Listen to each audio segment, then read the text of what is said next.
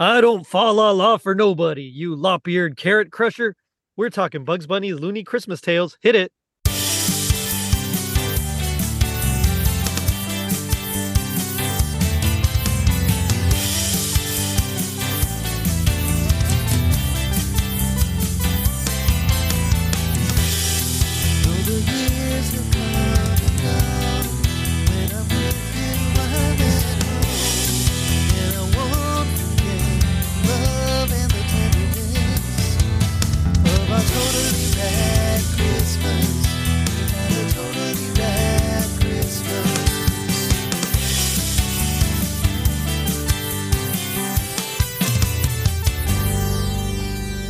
It was 1979.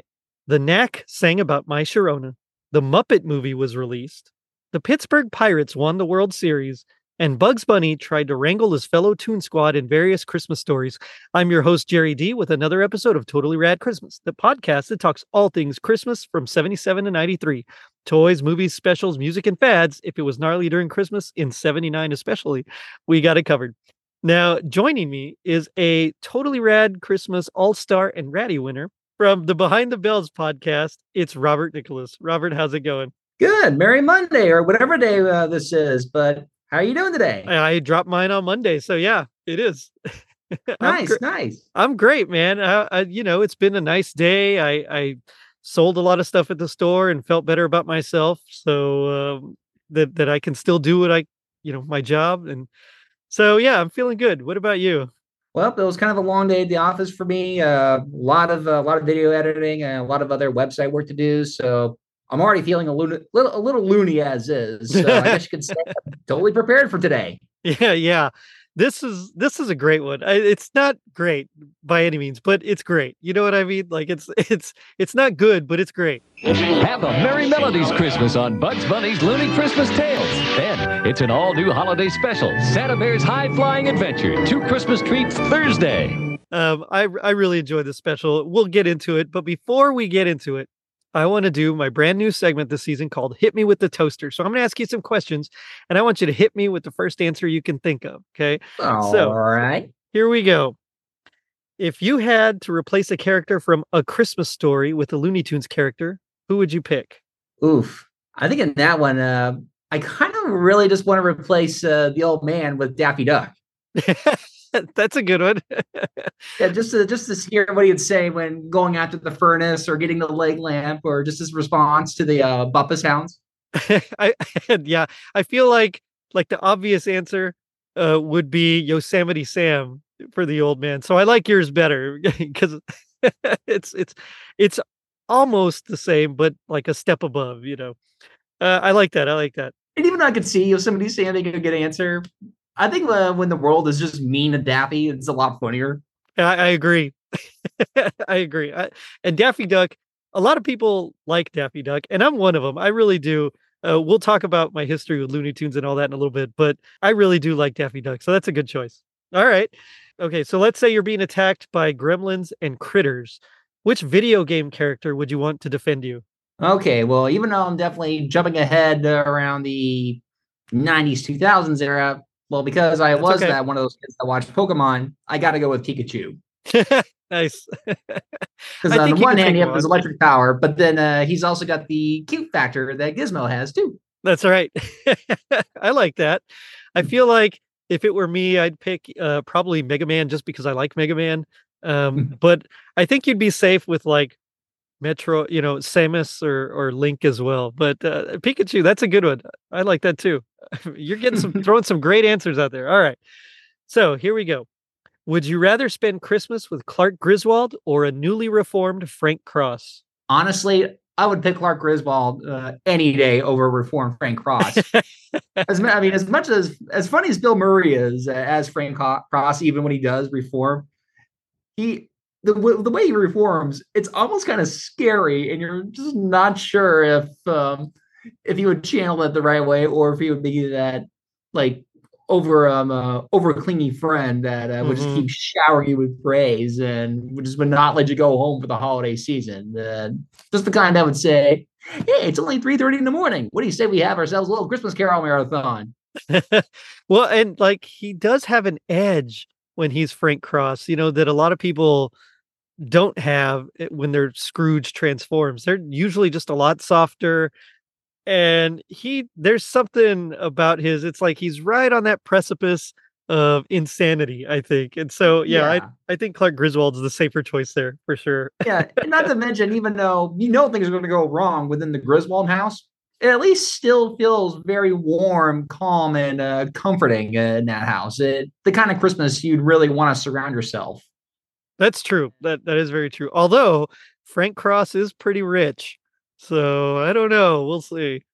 That's I feel like he could have some really awesome celebrations too. But no, I think family and coziness and comfort wins every day of the week for me. Because even if it's going to go wrong, at least it's going to be enjoyable to watch. I mean, there's your Schadenfreude of the week. Exactly. But that's just those are, like I said, fantastic answers. That's just a way for our listeners to get to know you a little bit better. So thank you for that. Of course. All right. So today we're here to talk Bugs Bunny's Looney Christmas Tales.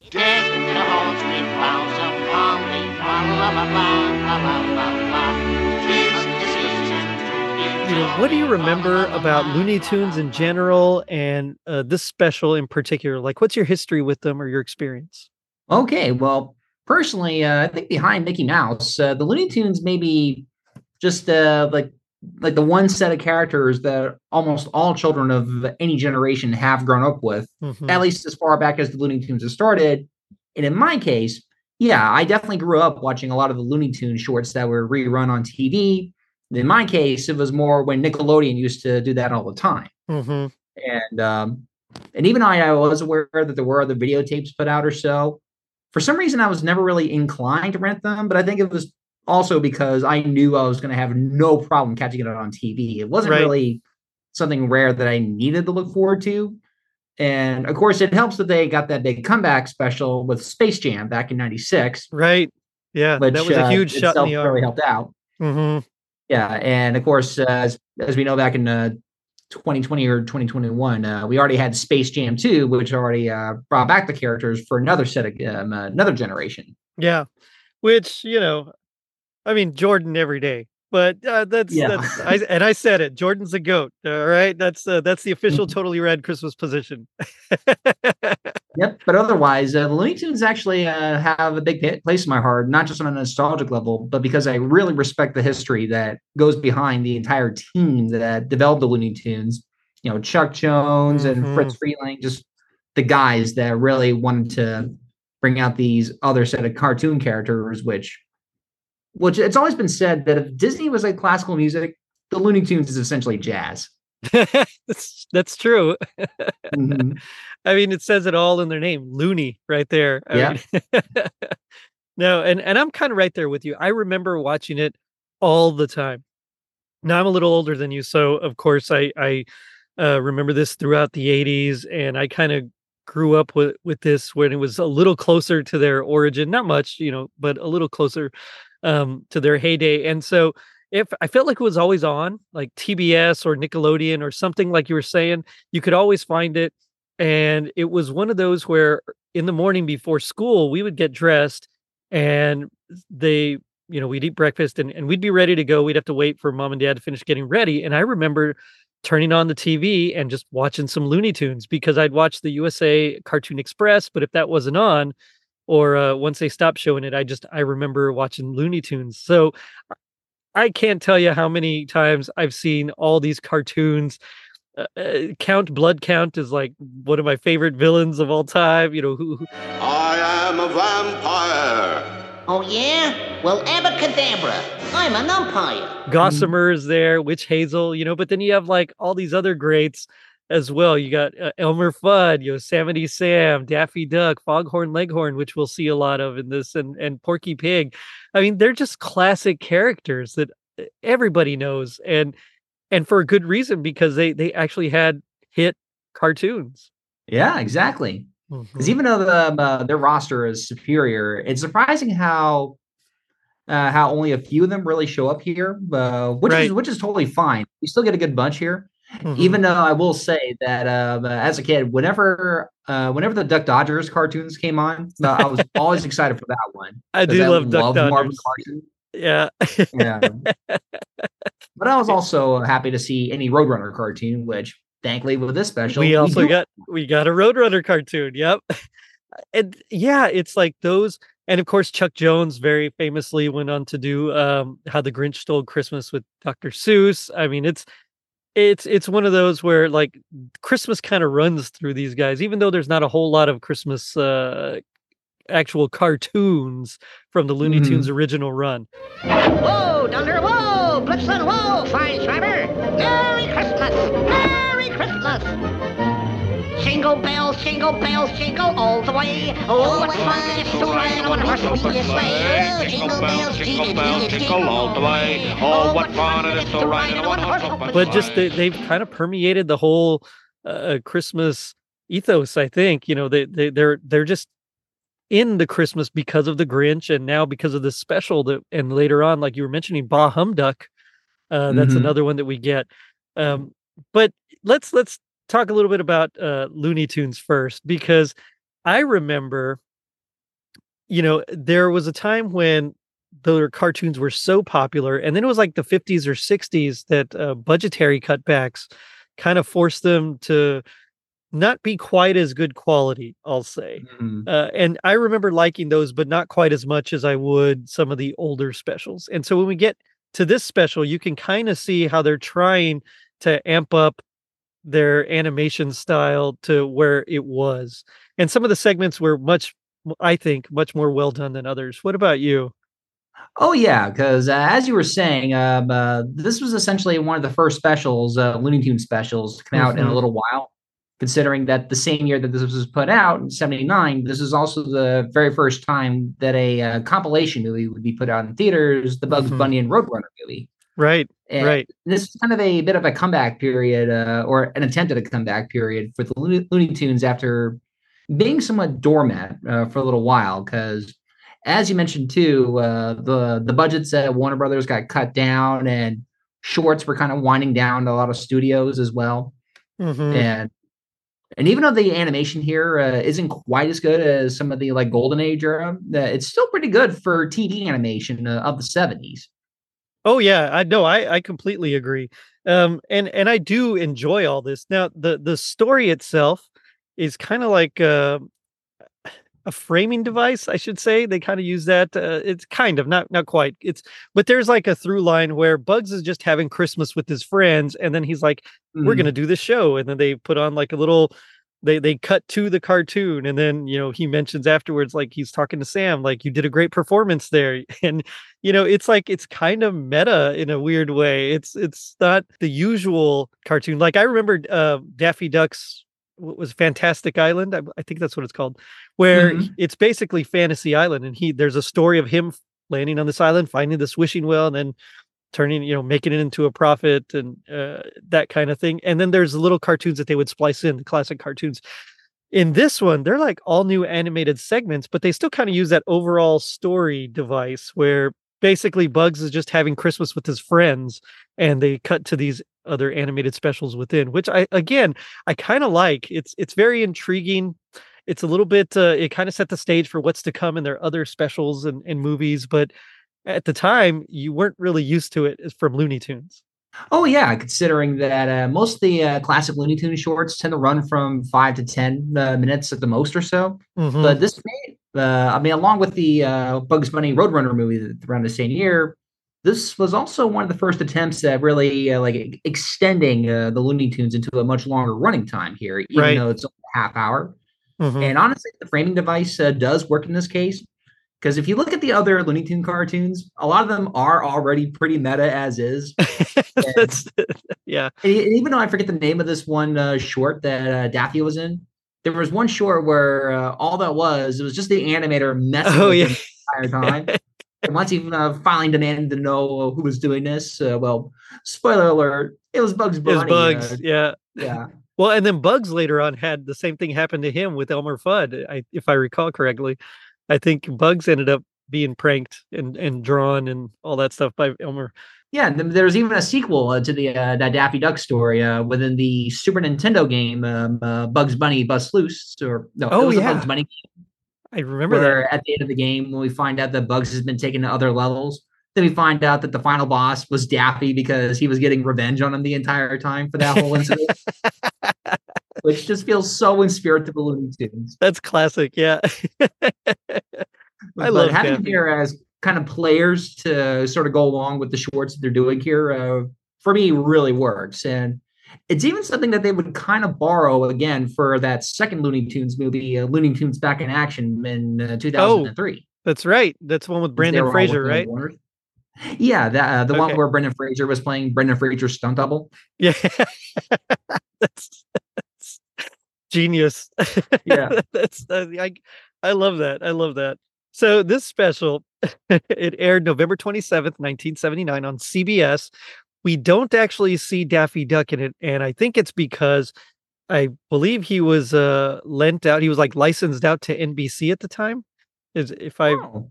Yeah, and so because of that, there was some sort of like they had their own little show, and so because of that, we don't see Daffy Duck in it, and I find that rather interesting. Like you think Looney Tunes, and you got to have Daffy. Mm-hmm. Now you don't really miss him because of the specific segments and what they do, but at the same time, there is something not quite as loony about it, and it's missing that rambunctiousness and that jealousy and just that overconfidence of Daffy Duck, I think. Well, yeah, because Bugs and Daffy had always made a good pair together because they Mhm. really knew how to offset each other, especially if Bugs was gonna play the straight man in this situation to Daffy's chaotic ideas and just roll with it like the Groucho Marx he's supposed to be. Yeah. Uh, so even in this case, it's almost kind of I kind of find the idea of Daffy being loaned out to somebody else kind of funny, as if Daffy was just so hard up for money that he took the first contract away from the Looney Tunes. Like, I can see it. I'm a coward, but I'm a greedy coward.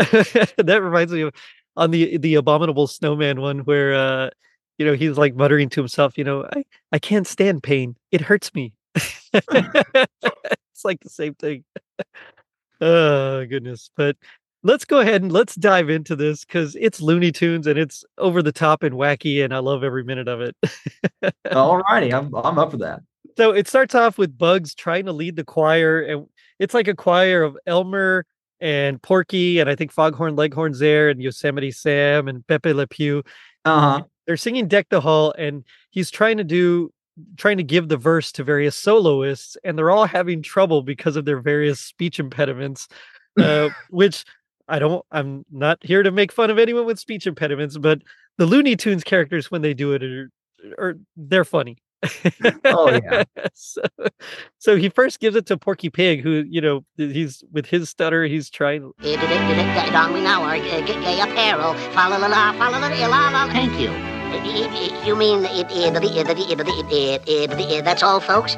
Precisely. And so he cuts him, and then he goes to Foghorn Leghorn. Don we now are damn and gay Don. I say Don, we now agree. I mean, he can't he can't get through it either. So then he asks Yosemite Sam, who was like, no, I don't fa la la for anybody here.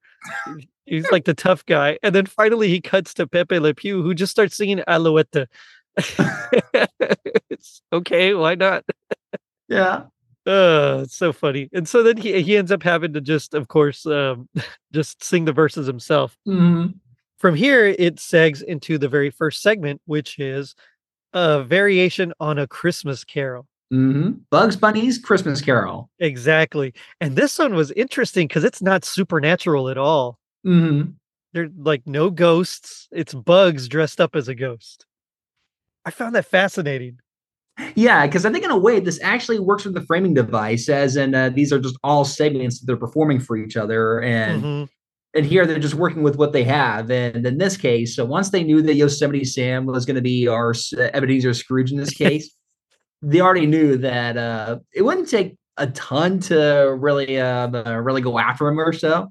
And I mean, Bugs Bunny is enough of a creative character that he really doesn't need anything supernatural to get to him. That's true.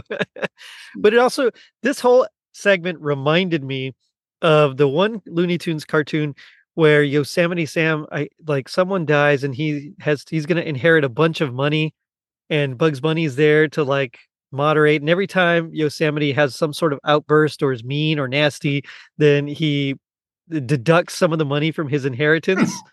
And he's just over the top each time. And Yosemite Sam just gets really, really loud. And he'll go into a closet to kind of, quote unquote, curse. And, he falls off his castle, all sorts of fun things. And at the end, he finally is like, look, look. And he has his servants throwing pies in his face. He's like, look, I'm good. I can keep my temper. And then it turns out he ran out of money. Like, this whole thing reminded me of that. I don't know why. It's just Yosemite Sam as like this Scroogey, Grinchy kind of guy. It's the perfect fit. Our story begins one cold, wintry day in the accounting office of Scrooge. 188.7. Oh, it is. And with Yosemite Sam, you're going to get a lot of just great random tidbits from him, with one of my favorites being in the moment where Bugs just randomly shows up to throw up Christmas decorations, hangs up some mistletoe, gives him a quick kiss to Yosemite and says, Oh, I hates Christmas, and I hates mistletoe, and I hates kissing. Oh, I hate Christmas, I hate mistletoe, and I hate kissing, and I say bah humbug to the whole thing. Yeah, which, spoiler alert, we'll hear later on. He'll bring back the still hates kissing. But I love it because it's supposed to be Victorian England and all that, and he still has his Texan or Wild West accent. Mhm. It's perfect. It's so perfect. Oh, and I was even going to say, too, that along with Porky Pig as Bob Cratchit, we also have Sylvester the Cat in there, who I think in this case just plays a cat. He does. Yeah, he's just Yosemite's cat.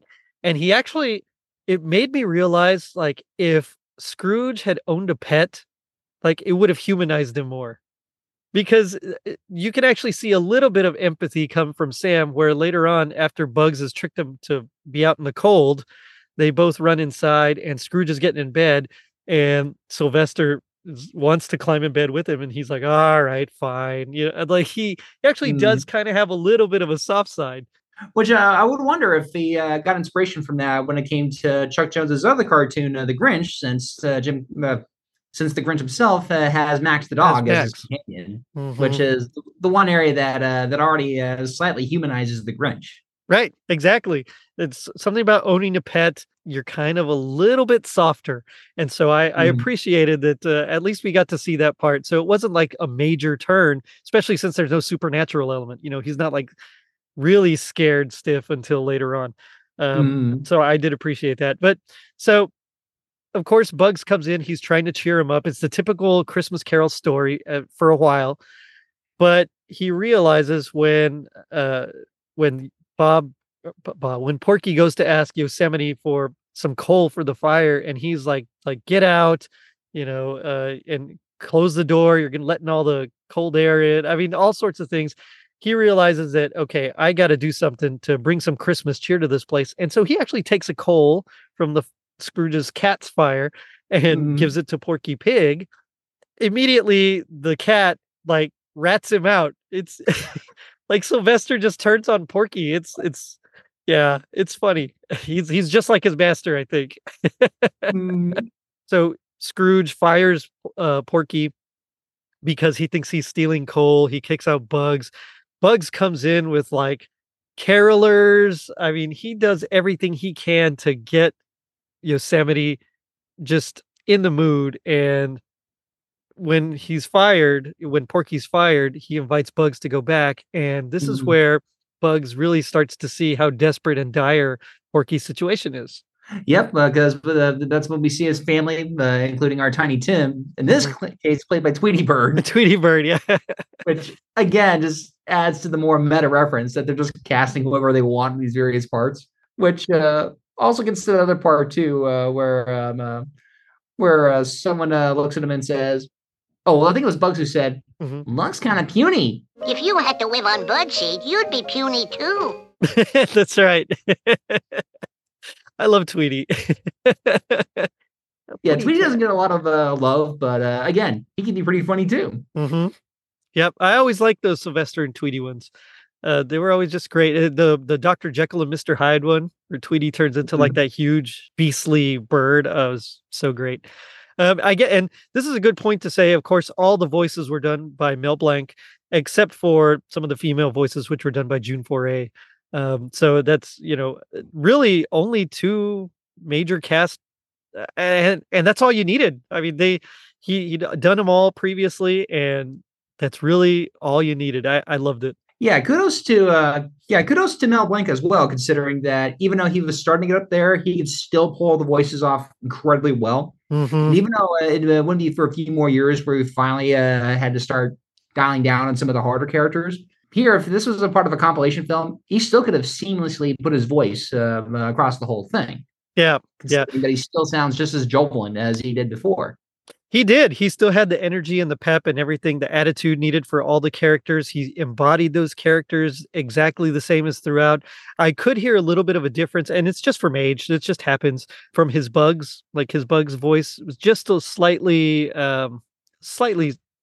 flatter, I guess I'd say. Mm-hmm. But he had the energy behind it that you didn't care. It still made the performance. He was still the rascal. And oh, yeah. Because it wouldn't be, I don't think it was until Daffy Duck's Quackbusters, which is the last time Mel Blanc voiced all the characters. Right. And at that point, it was just a little too geriatric sounding to fully sync up with the older ones. Yeah. Even though there was a point in that movie where it synced up almost unexpectedly when Daffy Duck had to say some voice swing. Oh no, with Bugs saying, "Oh, why not?" with Daffy in his old voice going, "Because I'm a split personality." I remember that. And that was another one of my favorites, the Quackbusters. That was so good also.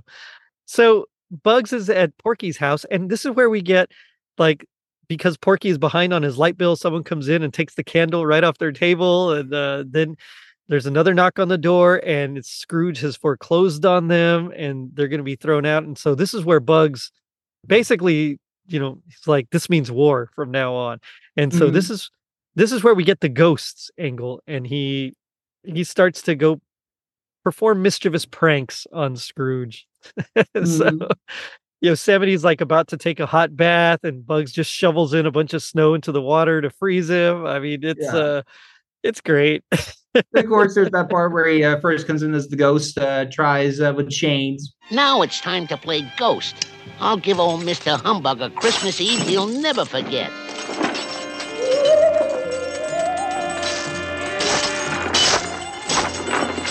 What the Sam Hills is going on? I know I heard something.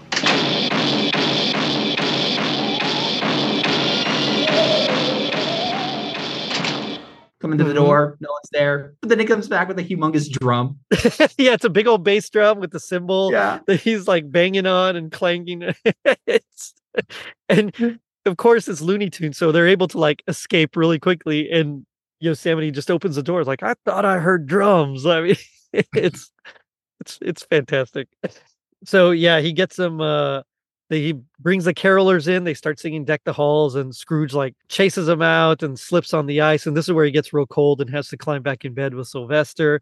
Yeah. But Bugs does one of the things that is like stereotypical that you think of.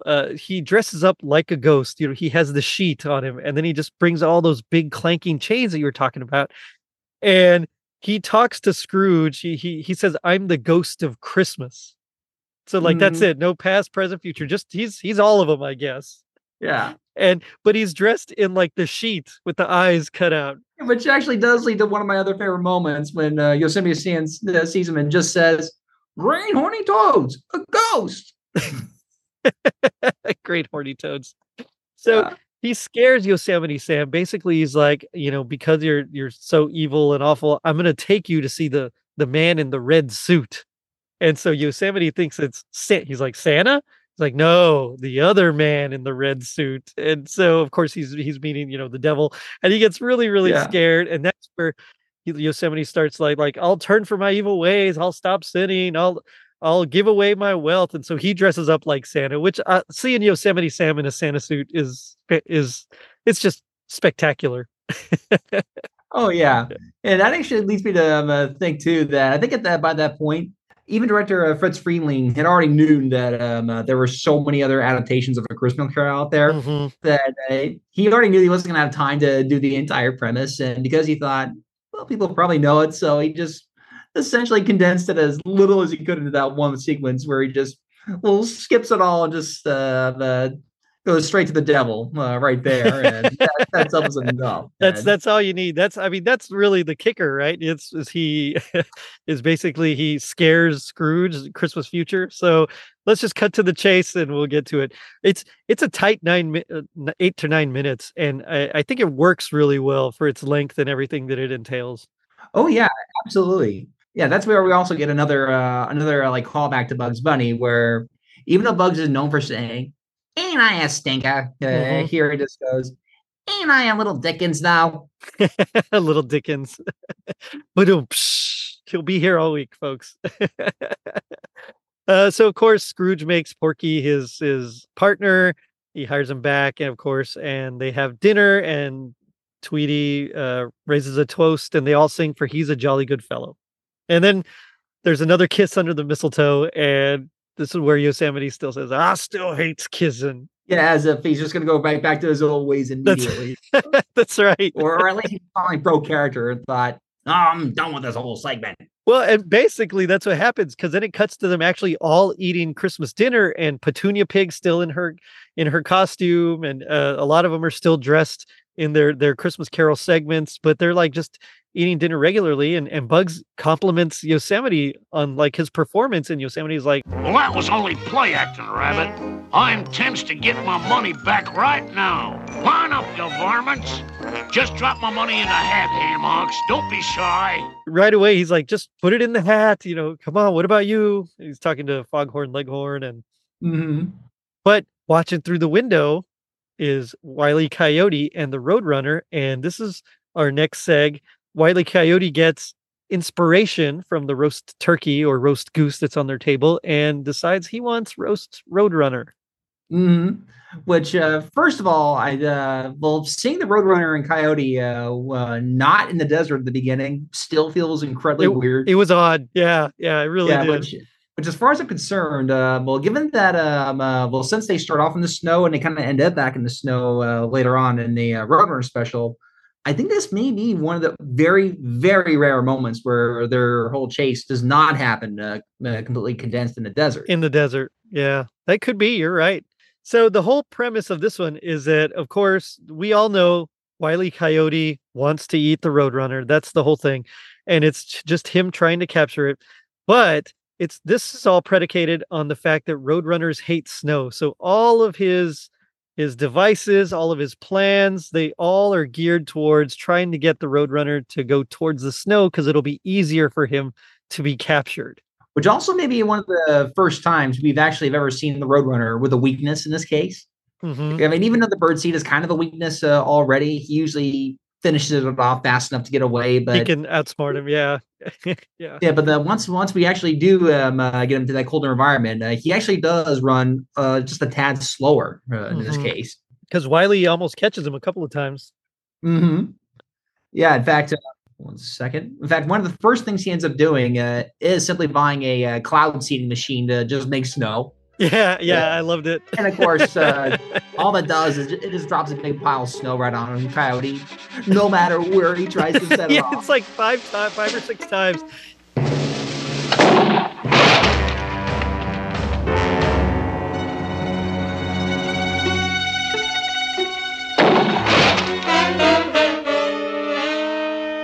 He goes under, he's like in a cave, and it just shoots the snow sideways. He gets far away, it launches the snow and lands. I was like, no matter where he is, he gets hit with this pile of snow, which is so Wile E. Coyote that I can't stand it. It's perfectly Wile.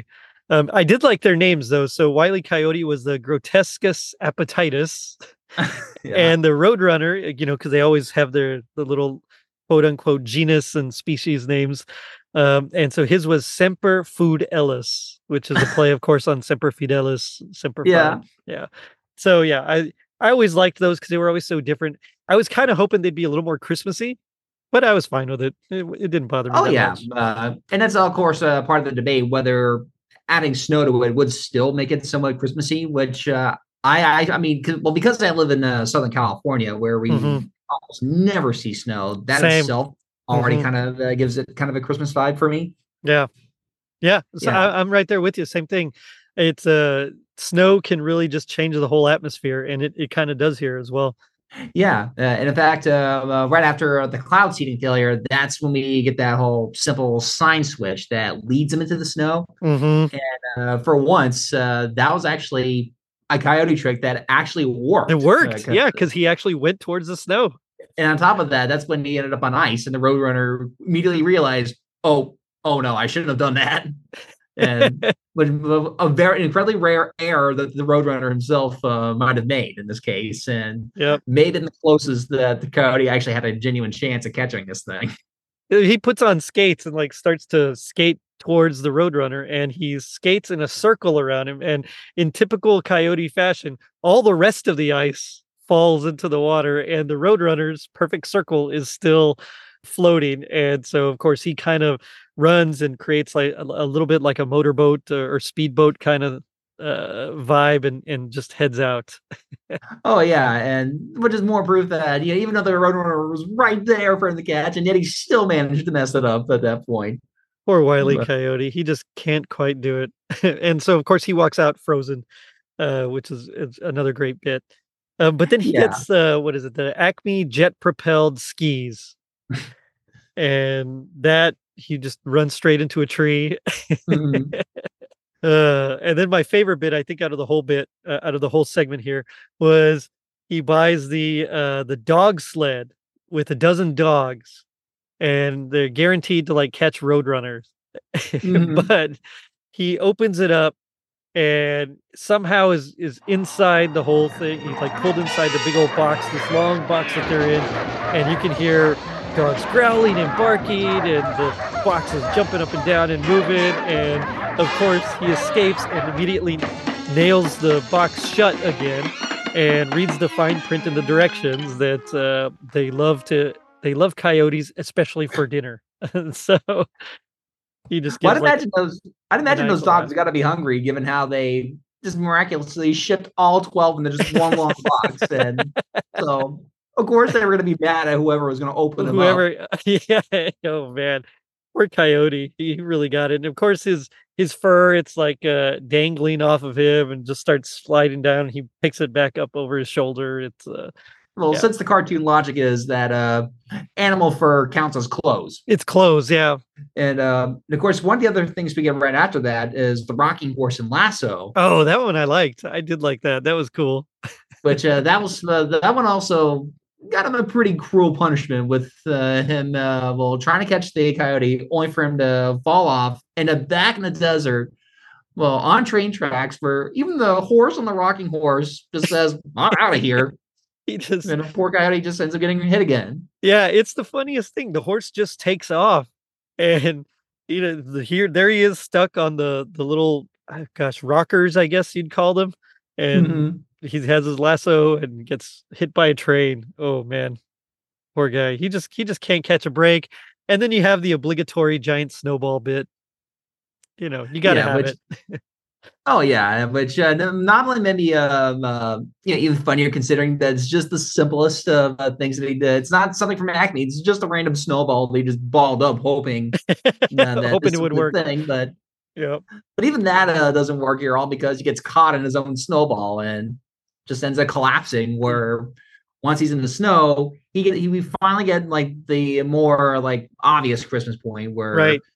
as soon as the coyote comes out, he's got a beard of snow, Hmm. and he's just Santa Claus at that point. Pretty much. And then he holds up a sign that says like Merry Christmas and Happy New Year or something like that. Yep, which itself does just ends typically how a Roadrunner short ends, because most of the time they usually don't have like a set ending. They just usually end whenever it wants or so after they Right. decide Coyote has had enough punishment. Yeah. that guy, he Yeah. can really take a beating. Yeah, and I'll note too that this segment too was directed by Chuck Jones, and he himself has usually made most of the Roadrunner shorts. The Roadrunners, yeah. On top of that, this is actually the first Roadrunner short in nearly 13 years after they stopped doing shorts in theaters. Gosh, that's amazing. And it would only be pretty soon after that his next Roadrunner cartoon would be the famous one in which the Coyote finally does catch Finally the Roadrunner. catches him. Yep. But the Roadrunner's now like this giant of a thing or so. Yeah. Which, as a perfect way to end it, Coyote then held up that sign that said, "Okay, wise guys, you always wanted me to catch him.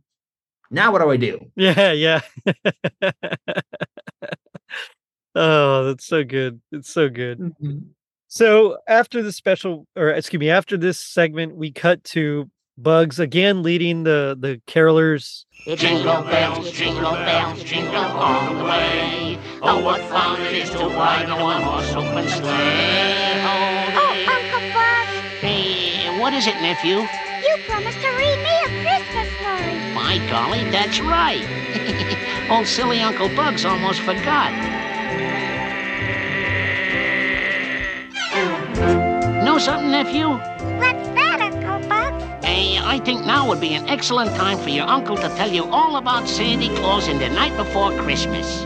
I think this time they're singing Jingle Bells, and this is where his nephew Clyde shows up, which always made me wonder. That's his nephew, so the Bugs Bunny has to have brothers and sisters. I mean, he's a rabbit, so of course he does. He probably has a ton of them.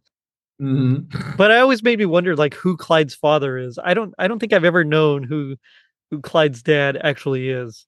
I just got really curious. Yeah. Yeah, unless they introduced them on some other like modern show or so like that. I don't think they've really ever I don't think they addressed have. Bugs Yeah. family. But even again, you could still argue that's just part of the meta nature of this, where Yeah. or they just needed one of his nephews just to fill in the role of like the one kid character in the special. Right. Which, Right.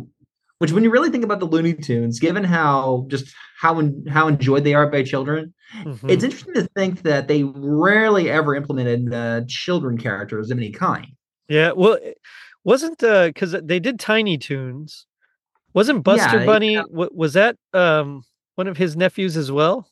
actually, I don't remember. I'm gonna have to look that up later on. Yeah, I don't recall. I'm surprised I don't actually, but let's see. Now I kind of really want to know. Buster Bunny. I mean, I bet $1 million that I don't think they're directly related, but they're still just so close in personality that all the Tiny Toons at the Looniversity are just getting ready to fill in their place. Right.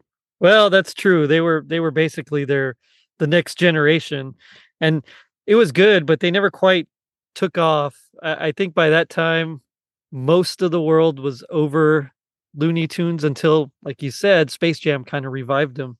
Right, and I think what didn't help too was that Animaniacs was coming out right after Tiny Toons had just ended or so. Right. And they really stole the thunder because they were able to appeal a lot more to adults than Tiny Toons did. Even though Tiny Toons still got away with some pretty good stuff. At least once it got off of Fox Kids and started premiering more episodes on the other channel they were on.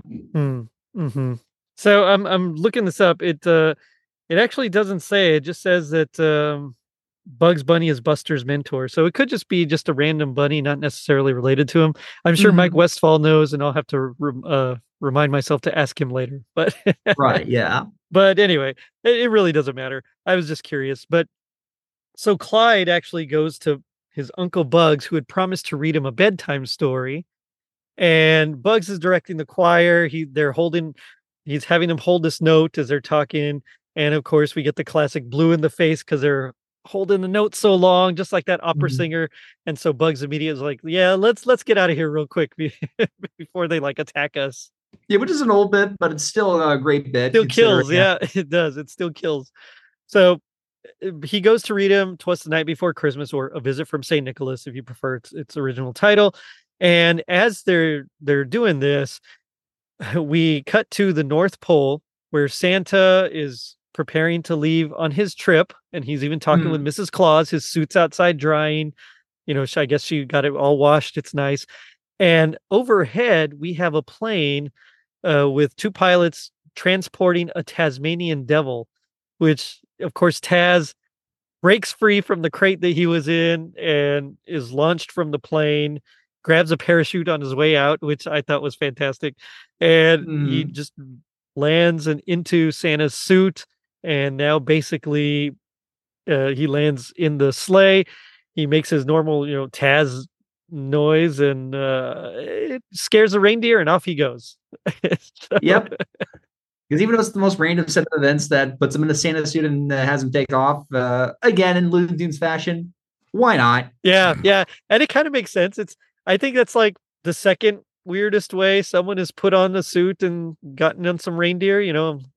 Looking at you, the Santa Claus. But that's true. Yeah. So he lands on Bugs's roof, and Clyde thinks that it's Santa. When all of a sudden there arose such a clatter. Oh, boy! Santa Claus! I rushed to the window to see what's the matter. Hurry, it's him! It's Santa Claus! In that case, you better get to bed. Santa has a thing about kids staying up late, so you don't want him to catch you awake. Now, who could that be on the roof? And so Would it be he sends Santa him to bed Claus? because, of course, you have to be in bed for Santa to actually bring you your gifts. Mm-hmm.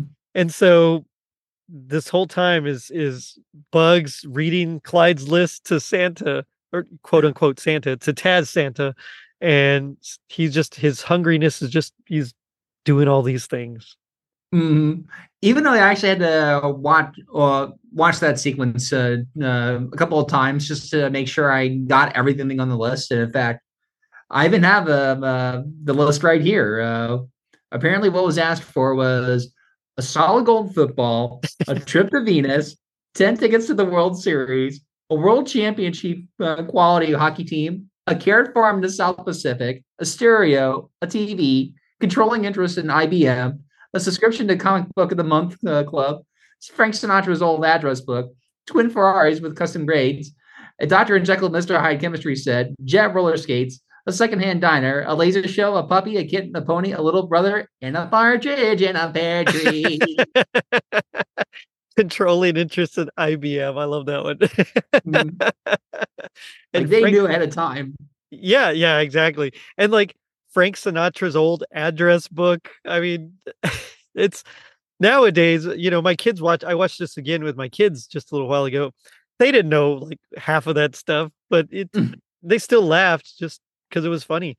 And while all this is going on, Taz is eating ornaments and like the fruit that was on the ornaments, which Bugs says, I don't think that one's ripe yet, of course. He eats the lights and gets kind of electrocuted. I mean, he's just hungry, and he's trying to get as much as he can inside him. You just set yourself down at the table whilst I step into the kitchen and prepare you a snack. Would you like deviled ham, deviled eggs, or devil's food cake? Yeah. Sorry, all I have is milk and cookies, so enjoy.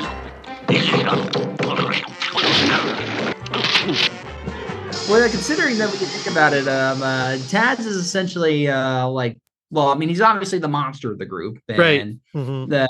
Any of the segments that ever, because even though we didn't see a ton of Taz cartoons from the golden era or so, right? Whenever they did, always paired them with the other Bugs, or in the one case Staffy, just because their reaction half the time was going to be just as funny, right? Yeah, and it works here again. It's like, why? If it ain't broke, don't fix it. Why mess with a successful formula? So Bugs, he realizes that Santa's hungry, or, Santa. And so he says, I'll make you some popcorn. So he hold this can of corn while I go get the popper. And Taz eats it immediately. But luckily, he's standing by the fire. And that's when his whole body starts going off almost like a machine gun as all the corn is popping on his inside. I think even Bugs even says, like, you just couldn't wait, could you? Yep. Now I want to see now a MythBusters episode to see if that can happen. I know, right? Yeah. Adam, Jamie, get on this, guys. Come on, we got to do a whole Looney Tunes episode. Yeah, will popcorn pop in the inside of your stomach? You stand close enough. If you stand close to fire. Maybe a volcano. but I think other things would be popping as well. So Mhm. so then Taz starts to look under the tree. He's gonna eat like the presents, and so Bugs sets up like a quote unquote gift exchange kiosk.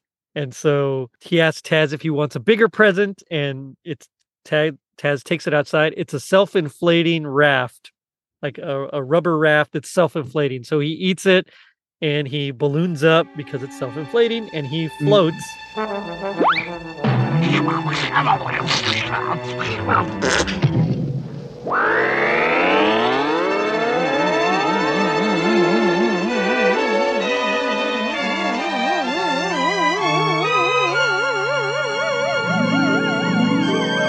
I'm glad he liked the self-inflating rubber life raft. And that's like the last we see of him for a bit. Yeah, he just floats away out of the special once they decided that that's just the one thing that'll get rid of him. Yeah, and it works. And then Clyde, of course, is distraught. Santa didn't leave me anything. And Bugs is like, Well, I wouldn't worry, Clyde, because I got a feeling when we return his sleigh to him so's he can deliver presents to other boys and girls all over the world, Sandy will be so happy he'll probably give you your choice of toys when we get there. and so they head off to the North Pole.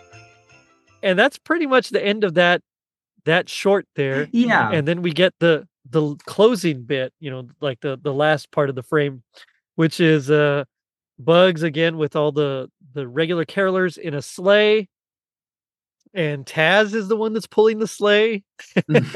So he's not dressed as Santa anymore. This is just back to them telling their stories and having a good old Christmas show. And eventually they just kind of all fall, and it turns out Taz is eating the sleigh. Yeah, as if he's had enough being their little horse. And it's It- like, nah, I think I'm hungry. I'm gonna eat this thing instead. Exactly. Yeah, I'm done. I could eat you or I could eat the sleigh. So what's it gonna be? So so yeah, and then of course they wish us all a happy holidays, and that's about it. Mhm. Yeah, so I love this one. It's again nothing it's like brilliant, but it's just fun, good, and it's funny. It's very humorous. I laughed a lot. I just some good chuckles here and there. I mean, it brought me back to when I was little watching the special, and I loved it. I loved every minute of it. I really did. Oh yeah, and having seen this finally for the first time not too long ago, I thought this was really funny. And of course, I knew right away that there was no way that this was going to go for the traditional heartwarming Christmas special, because No, that's not it's what people expect out of a Looney Tunes special. exactly. Yeah, exactly. They want to go in and laugh, and even if it is going to go for heartwarming, considering that the last segment is probably the closest it almost gets to, it still just goes out of chaos because it's a Looney Tunes cartoon. And I will note too that the last segment called the Fright Before Christmas, Mhm. that was also the very last segment that Fritz Freeling ever directed before Oh, he wow. stepped back from directing animated shorts. Right. Oh, wow. And then because he would later start that other company that would essentially do a few other shorts before he would eventually sell it to Marvel. And that company was responsible for animating a lot of the big 80s cartoons, including Thundercats. Marvel did quite a bit. There was I think they did Dungeons and Dragons. They did, yeah. Yeah. Yeah, so I mean, because even though the company that, or at least that whole segment, would eventually become defunct by 1996, for a company that was started by one of the animation legends like Fritz Freeling, it's nice to see that his impact was still felt for a couple more decades before it all finally shut down. Right. Well, and both of these guys, Chuck Jones and Fritz Freeling, I mean, you can really feel their legacy throughout even modern times. I mean, you look at some of these, like the Minions and some of their antics. I mean, that's straight up Looney Tunes a lot of times. So, Oh, I yeah. mean, I love their legacy. I love that they have this lasting legacy that has just stayed with us and kind of formed our whole experience, our collective, experience. And I'm glad that Looney Tunes is kind of where it started because the world is tough, and we go to work and we have everything that we face, and it's good to just laugh and be silly sometimes. And so I love that, and I love that they can really capture that in all their animation. Oh yeah, considering that that given how Looney Tunes is obviously very different from Disney in this case, thankfully every animator that worked over Warner Brothers knew that and knew just to go all in and always strive for really good writing, especially with Bugs, or just with really good animation that really showed off just how fun and chaotic things can really be here. I agree. And and plus I'm also glad that that the Looney Tunes have been able to, even after all the original legends like Chuck Jones are gone, that they've been able to still maintain a lot of TV shows and such. They had that one in like, I think it might have been the early 2000s where they were like, I guess it was in the future. And I don't know if it was actually them or like their descendants, but I think they got superpowers. Lunatics. The Lunatic. Yeah. That one I was never got interesting. around to watching that one. I remember watching some of it and it was interesting, but at the same time, it didn't quite have it was more serious and right. And I kind of missed like Stupor Duck, like why not just make him Stupor Duck? It's it's so little. And even then, that's what you really would want to wonder though, if you really want your Looney Tunes to be a little more serious in this case. Yeah, exactly. I think it would have been just as fun if they had just embraced the looniness of it all. But that's when I usually tell people if they really want like a more modern Looney Tunes cartoon that definitely feels all the time, but still classic Looney Tunes. That's when I would recommend that they go watch the Looney Tunes show, which debuted sometime in the mid 2010s and such. I think so. Yeah, it was around there. Yeah. And even though it had a little more of a kind of a sitcom kind of approach with Bugs and Daffy living in a house with some of the other characters going around, they still had some pretty good things. In fact, there was a whole episode where Daffy Duck has to go to the DMV because he apparently had no idea what a driver's license was the entire time. and of course, he walks into the DMV, and the first thing he does, he just walks up to the desk just to say, "Hi, I'm Daffy Duck. Give me a license." Only to give him the form, and he's like, "Yeah, I gotta take a test. What? I also gotta take a test to breathe, to practice law." And it's just this whole like really long segment. Bugs and Daffy. At the same time, sorry, but yeah, because at the same time, we also get that other B plot with Lola Bunny, who again was just kind of the eye candy in Space Jam, but in the cartoon show, he rewrote her as this like overly attached girlfriend character who was voiced by Kirsten Wiig. And she actually brought a lot of life, and she really made Lola really funny. I like Lola Bunny. Yeah, she's like in the new Space Jam, which I haven't seen, although my kids have seen it. She's definitely has much more agency, and so that's good. But I love Daffy Duck and Bugs Bunny's relationship. They're like the best of frenemies. They're antagonistic, but they also help each other out when they can. It's just some of my most favorite memories are them just shouting, duck season and wabbit season to each other. I mean, it's it's like those are just moments burned in my brain that I can't forget. And so I love their dynamic. I love Tweety Bird and Sylvester's dynamic. It's just same thing. Wile E. Coyote and the Roadrunner. Like these guys knew how to pair their characters very well. Just like we got with Bugs Bunny and Taz in that in this special here. But I do have a question. If you could be in this special, as a Looney Tunes character, who would you be? I think honestly, in this case, I kind of want to be Bugs Bunny. Yeah, I think he comes out just the one guy that has control over everything. Exactly. At least the one guy who can control the chaos, but still be his own Groucho Marx goofy self.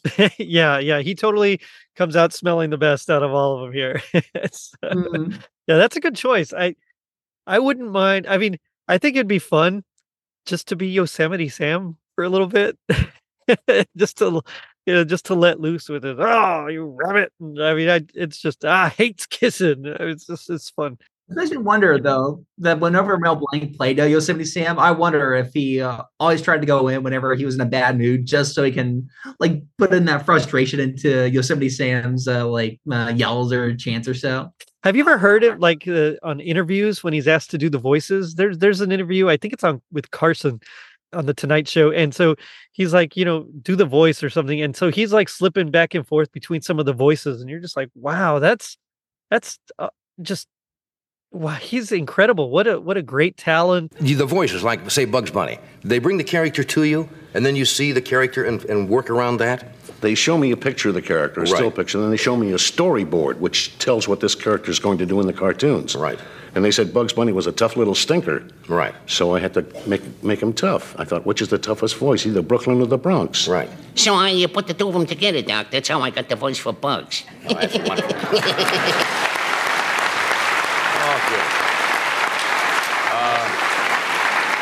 Daffy Duck. Well, Daffy is sort of a little crazy little ducky. He always thinks he's better than Bugs, and he says, that bunny is despicable.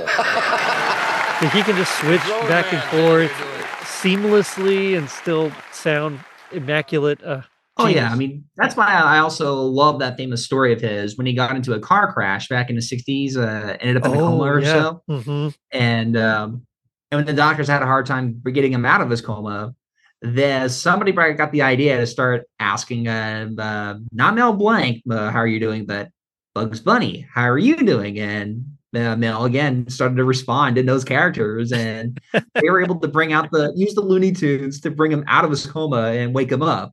That's incredible. So yeah, the Looney Tunes save lives here. I'm telling you, they really do.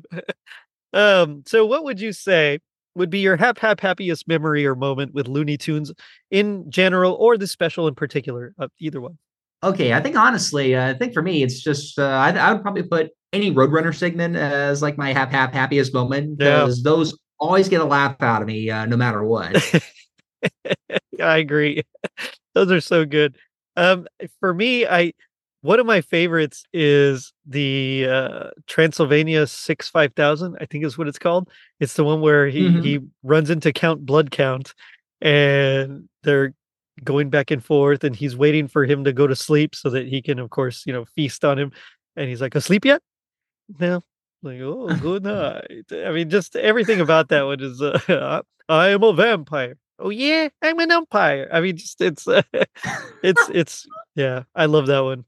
And the whole abracadabra and hocus pocus bit, it cracks me up every single time. Even to this day, my kids randomly, we have the DVD of some of these, and they'll put it on, and I laugh at that one every time. It's good stuff. Yeah. But plus, I'm glad that the Transylvania special also is on the Quackbusters movie as well. It is, yeah. Mm-hmm. Yeah, and plus, that's what I was going to say. That itself always makes a good Halloween watch for me. Whenever I want Looney Tunes, but something just spookier. Yeah, same. Daffy Duck's Quackbusters. Yeah, in fact that did you ever have you covered that one yet? No, I haven't yet. It's we just haven't yet. But I'll keep you in mind for that. But now we come to my favorite part of the show, which is a little segment I like to call Gag Me with a Spoon. So this is where we do our best impression of our least favorite part of the special. Not necessarily something we hated, just something that is not our favorite. So as a guest, I'll let you go first. Just kind of set up the scene for us. All right. So, okay. I'm Bugs Bunny. We're flying in a sleigh, heading back home. And with the segment ending, that's when I would say, Merry Christmas to all, and to all a good bite. I mean night. Because for me, that was like the one joke that just didn't quite land the way I would have. Yeah, I gotcha. And so I actually went with the Yosemite Sam line. And so this is where he realizes this is where Porky comes in and asks him for some coal. And he says, I'll give you a piece of coal last Tuesday. You should have made it last. It's like, come on, Sam. Like, at least use proper grammar. the grammar. Even that still leads into that other line where he said, y'all just stop shivering and start working. You won't be so cold. You wouldn't be so cold. Yeah. Like, oh, this guy. Like, come on. But I do got to know. G.I. Joe taught us that knowing is half the battle. What do you think the other half is? Knowing is half the battle. but be sure to have enough coal to stay warm. There you go.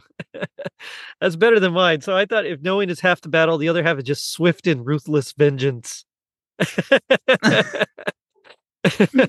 Bugs Bunny, just oh man, Robert, this has been a lot of fun talking about this, the Looney Tunes and this special in particular with you. But like, what do you want to plug? Tell me about your show or anything you got coming up. Okay, well, for those that don't know, I'm Robert Nicholas. I am the host Behind the Bells podcast, and I essentially take classic Christmas movies and TV specials, and I go behind the scenes of their whole stories, like who was the one that came up with the idea, how they get that idea to script, how did it become a script, how they get it to the studio, how it got made, and just what kind of impact it has. And anyway, I'm in the middle of doing my two-parter series on the behind-the-scenes story of Elf, where I've already put out my first part. And I actually had a whole nother episode where I did my top 10 Christmas elves list, which is a good segment if you want to get my personal perspective on that. But I'm hoping to get my part 2 episode out pretty soon because even though it's not as every week as I was hoping for, I promise you part 2 is coming because it is a good story. Well, by the time this drops, we will have heard it, and it was awesome. Oh, goodness. Yeah. And where can they find you on?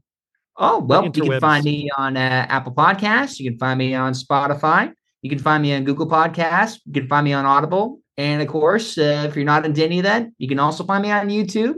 But I'm also active on Facebook and Instagram. Much more likely to be active on Instagram. So that's another good place to find me if you also want a good countdown to the holidays. Mm-hmm.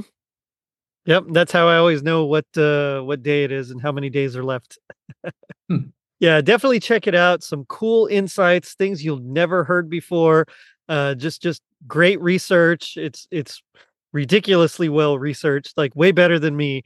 So it's fantastic and it's a good time. So definitely check out Behind the Bells.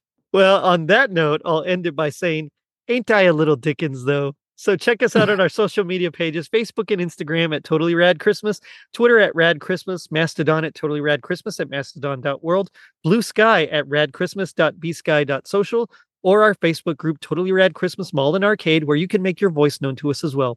We post anything and everything 80s or Christmas related. And if you're feeling like Bugs and Clyde flying Santa's sleigh, leave us a review on iTunes. It helps us reach more people and spread some rad holiday cheer. Now, don't forget to check out our merch shop on tpublic.com and our super dope website, totallyradchristmas.com, courtesy of Tis the Podcast Elf, Tom Crow. Merry Christmas to all, and to all a good fight. I mean, night. Later, dudes. Jingle bells, jingle all the way. Saturday, get set for Bugs Bunny's Looney Christmas Tales. There's lots of ho, ho, ho. Then 'twas the night before Christmas, but if the town clock doesn't chime, Santa won't get there in time for Christmas. 2 original holiday specials you won't want to miss. Saturday at 8/7 Central and Mountain. This is CBS.